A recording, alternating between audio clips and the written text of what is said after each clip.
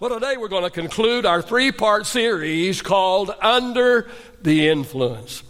Yeah, people will and won't do what they wouldn't normally when they are under the influence. We've been using for a foundation the scripture found in 1 Kings chapter 21 and verse 25. I want to read it one more time this morning. And it says there that no one else so completely sold himself to what was evil in the Lord's sight as Ahab did. Notice the next thing it says, under the influence of his wife Jezebel. Ahab already possessed a wicked heart, but when his heart became entangled with Jezebel's heart, Jezebel's influence over him caused Ahab's wickedness to literally soar off the charts. I want to remind you what I've said previously twice. I'm going to say it one more time, and that is everyone influences and everyone is influenced. Well, today I want to talk about the greatest influencer. How many's had some good influencers in your life? Amen? You've been blessed with good influence and good influencers. Well, we've all had good influencers in our life, but I want to talk about the greatest influencer. And of course, the greatest influencer and the one that we should emulate is none other than Jesus himself. Amen? Yeah, no one has had greater influence than Jesus. He's been gone physically from this earth for over 2,000 years, and yet his influence lives on. Let me ask you this morning. What kind of influence will live on through the lives of the people that you have influenced once you are gone? Let me admonish you this morning. Don't take the good parts of your life with you to the grave. No. Impart them to others so that your legacy can live on through others years and decades after you are gone. Amen. Well, if you read the story of Jesus in the Gospels, you're going to discover that the people were all about the crowd. Man, they were all about the crowd, enamored with the crowd. But Jesus was all about the core. The people were all about the crowd. They were all about the miracles. They were all about the hoopla, all about his public ministry. But Jesus was all about mentoring 12 men. He was all about influencing 12 men, training them, teaching them, pouring into them. He focused more on his private ministry than he did his public ministry. Mark chapter 3 and verse number 14 says, speaking of Jesus, it says, and he appointed 12, watch this, he appointed 12 that they might be with him, that they might be with him. See, Jesus knew the power of his influence, and so he made imparting his influence over 12 men his main priority. He knew that one day he would be leaving the greatest message, the greatest hope, the only way to salvation. He would leave it in the hands of these 12 men. So he took every opportunity that he had to pass on to them who and what he was. I want us to take a few minutes today and look at how Jesus, the greatest influencer, how he influenced. And I'm going to suggest three ways this morning. First of all, I want to suggest to you that he influenced through his example.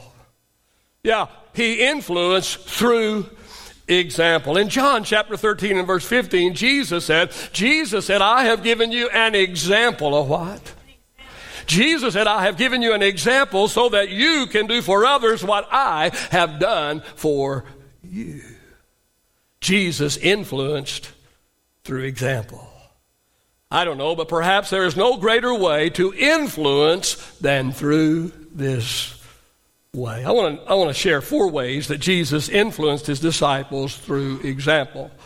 And the first is they saw him pray. Yeah, he led by example. He influenced through example. They saw him pray.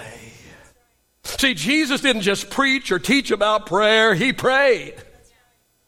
He didn't just tell them that they needed to pray, but he set the example in prayer. In Luke chapter 5 and verse 16, the word of the Lord says, Jesus withdrew to the wilderness often to pray. Say often. And in Luke chapter 9 and verse 18 it says, and Jesus was alone, as Jesus was alone praying, his disciples joined him. See, Jesus knew how powerful that prayer was, and Jesus knew how desperately that his disciples were going to need this power, and especially after he was gone. And so Jesus used his influence to teach them the value of prayer.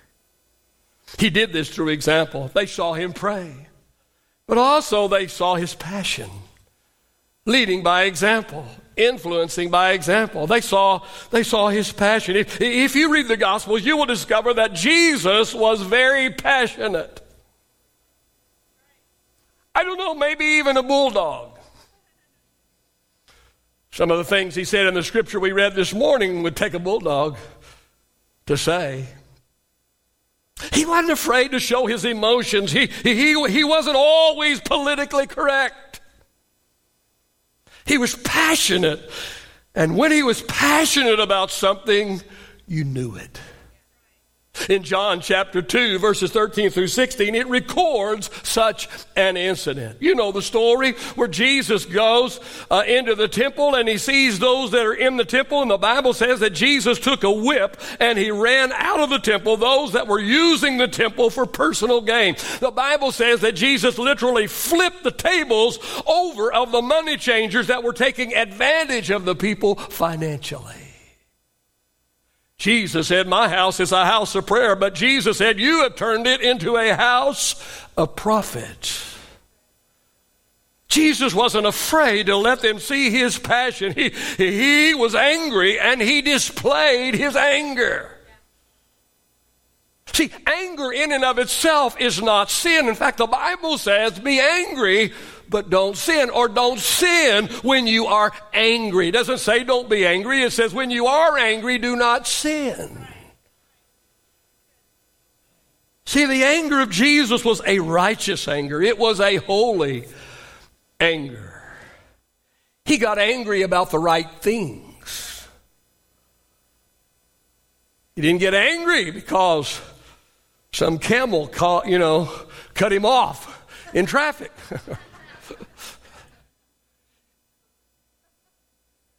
He got angry about the right things. And listen to me this morning, you and I, we need some of this holy anger. We need to get angry. We need to get angry at sin, our sin. We need to get angry at the impure motives that are in ministry. We need to get angry at hypocritical methods. We need to get angry at laziness and lack of vision in the church. We need to get angry at replacing praying with playing, replacing power with political correctness, replacing principles with preference. Jesus was all about what was right, not what was in style. He was about what was holy, not what about made people happy. Read the Gospels, and you will see his passion, as it comes through over and over and over again.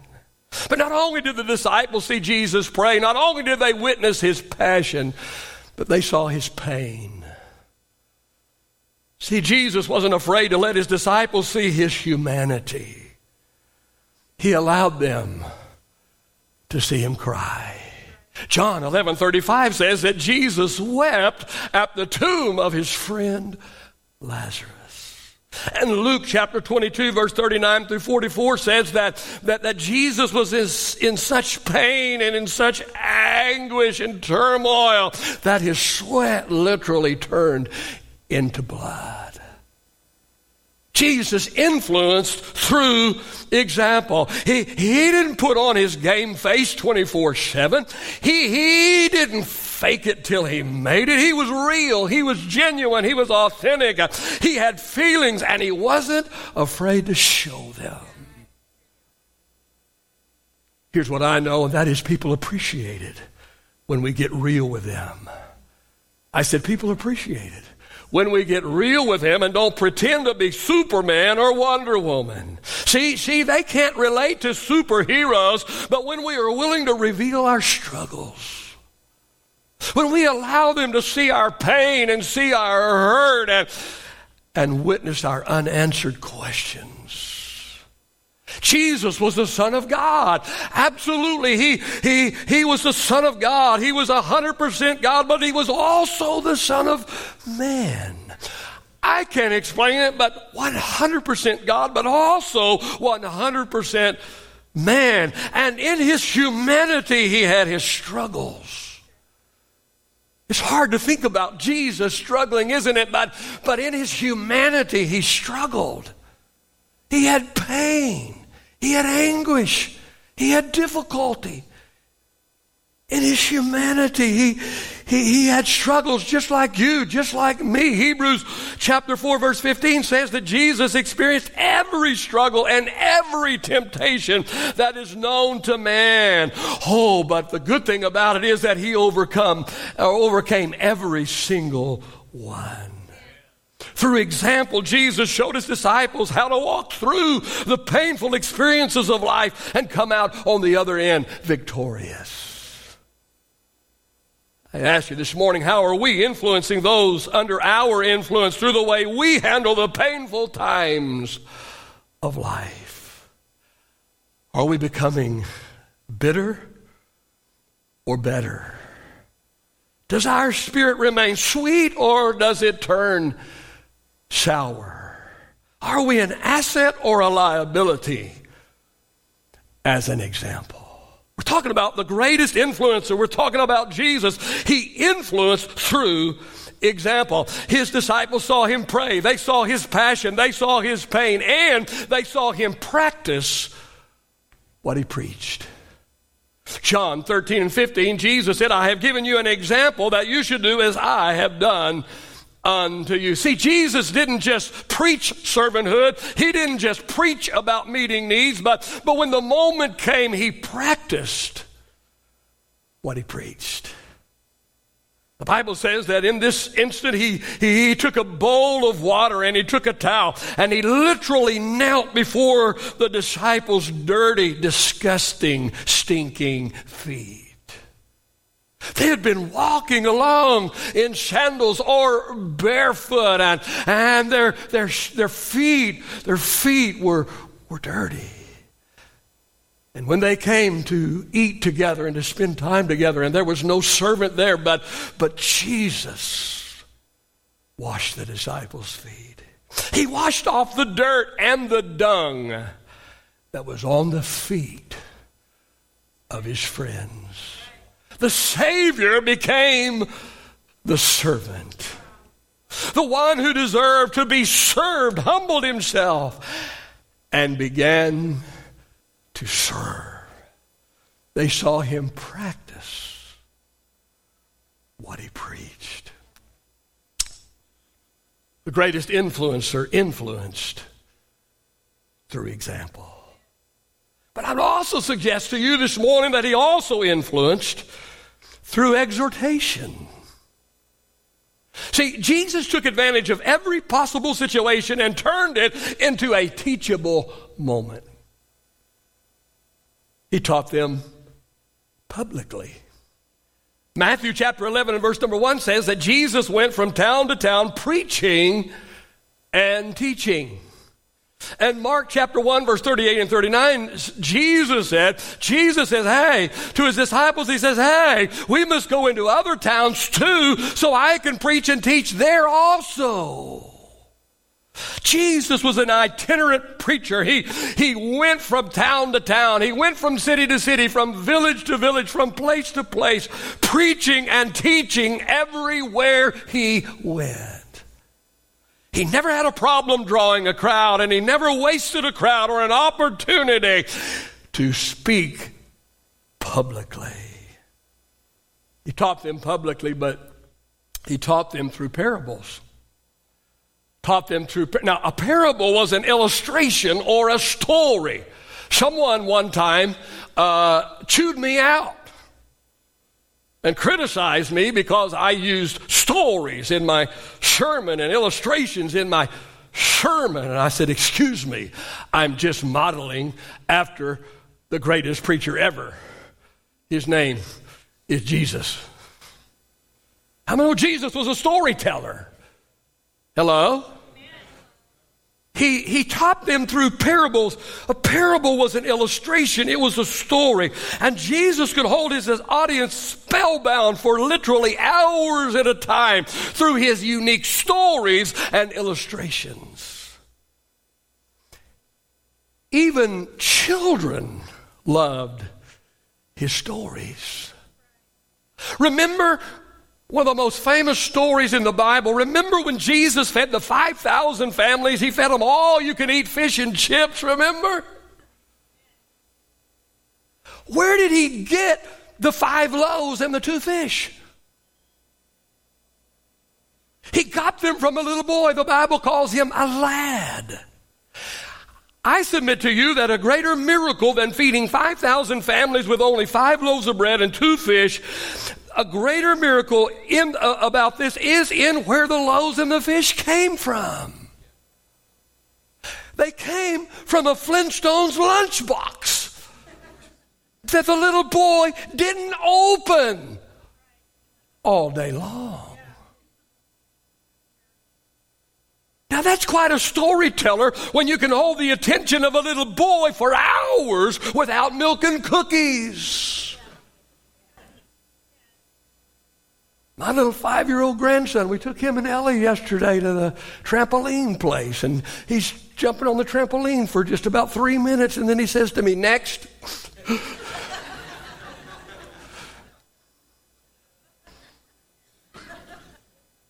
Can you imagine a little boy sitting all day long knowing that he's holding his lunch in his hand that his mom prepared for him? But he's so spellbound by the stories and illustrations of Jesus. Jesus taught through parables. Mark 4, verses 33 and 34 says, Jesus used stories and illustrations to teach the people. It says, in fact, in his public ministry, he never taught without using parables. Some of our dry, boring preachers today could take a lesson from Jesus. We're talking about how Jesus influenced. He influenced through exhortation. He taught them publicly. He taught them through parables, and he taught them principles. Principles. In Mark chapter 5, verse 1 through 12, the Sermon on the Mount begins. And it begins with the Beatitudes, or the blessings that Jesus gave. Let me read them. Matthew chapter 5, verse 1 through 12 says, and seeing the multitudes, Jesus went up on a mountain, and when he was seated, his disciples came to him. Then he opened his mouth and taught them. He what? And taught them, saying, blessed are the poor in spirit, for theirs is the kingdom of heaven. Blessed are those who mourn, for they shall be comforted. Blessed are the meek, for they shall inherit the earth. Blessed are those who hunger and thirst for righteousness, for they shall be filled. Blessed are the merciful, for they will obtain mercy. Blessed are the pure in heart, for they shall see God. Blessed are the peacemakers, for they shall be called sons of God. Blessed are those who are persecuted for righteousness' sake, for theirs is the kingdom of heaven. Blessed are you when they revile and persecute you and say all kinds of evil against you falsely for my sake. Rejoice, be exceedingly glad, for great is your reward in heaven, for so they persecuted the prophets who were before you. This was just the introduction to the sermon of Jesus. His sermon, or his teaching, was filled with principles. And these principles, if applied, will enhance our lives like nothing else will. Jesus, our greatest influencer, modeled the perfect way of influence. I ask us today, how about us? Do we take advantage of teachable moments? There are times when I'm walking with my staff, especially the younger ones, and something will come up and I'll say, hey, let me just take a moment here and this is a good time for a teachable moment. Do we take advantage of teachable moments? Do we speak in a way that is interesting and engaging? Because it doesn't matter how profound you are if nobody is listening. Do we pass on principles and life-changing teachings and knowledge to those that we have influence over? How did Jesus influence? He influenced through example. He influenced through exhortation. And number 3 this morning, through explanation. Explanation. He explained privately what he had spoken publicly. Mark chapter 4 verse 10 and verse 34 says, later when Jesus was alone with the 12, they asked him to explain the parables. Verse 34 says, he explained everything to them. Think about this morning. Think about this. Only those closest to him got to hear the details. It's better than your response. I said only those closest to him got to hear the details.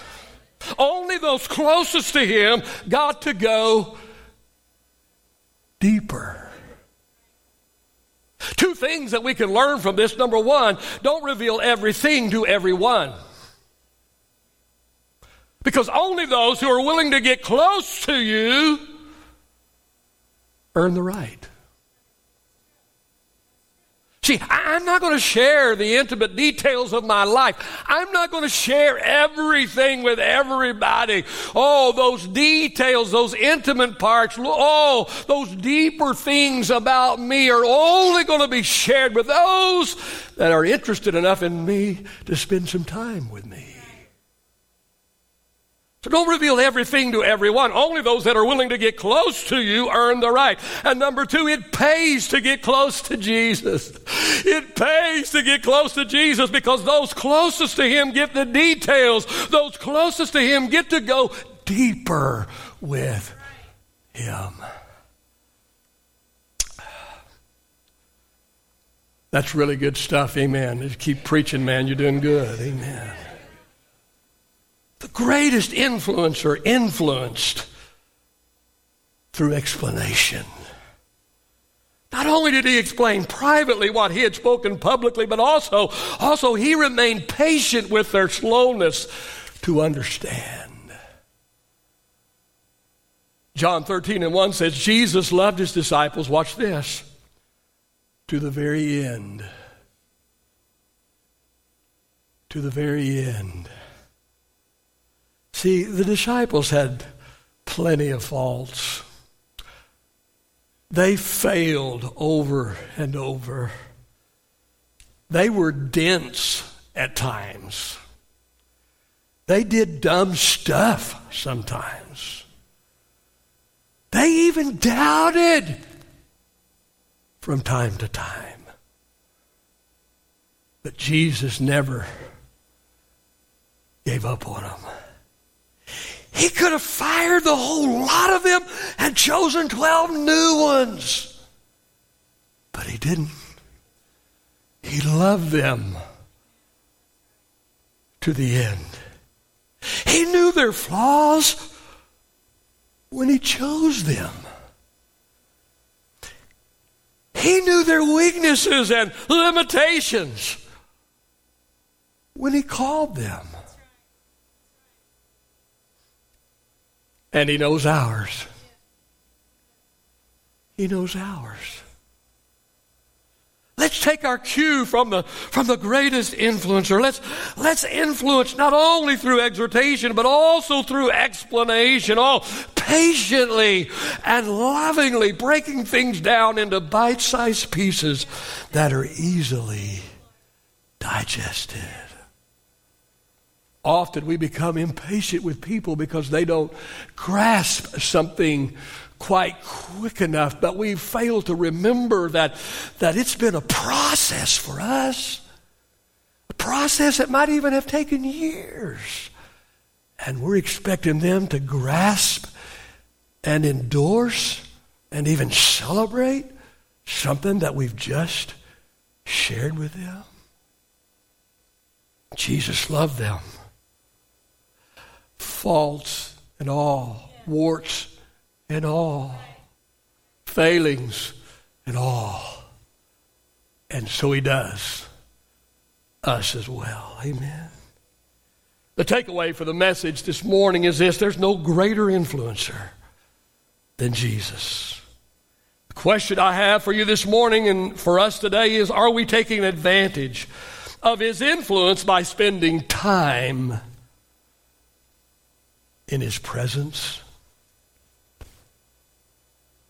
Because we will only be influenced by the greatest influencer if we spend time in his presence, time in his word, time on our knees, time in the house of God, time in his presence. Write this down. It's not in your notes this morning. It should be a series of its own. In his presence, we will be enlightened. In his presence, we will be enlightened. And in his presence, we will be encouraged. And in his presence, we will be energized. Amen. Father, I thank you today, Father, for your living word. Father, your word is alive and active. Thank you for the anointing of the Holy Spirit that illuminates, brings to life the word of the Lord. Oh, Jesus, I thank you that you are the greatest influencer. My life has been changed, and my life has become what it is because of your influence, Lord. Thank you for that influence. And God, you said that you've given us an example that what you did to us and for us, we should do to and for those that you place under our sphere of influence. Help us today. In Jesus' name.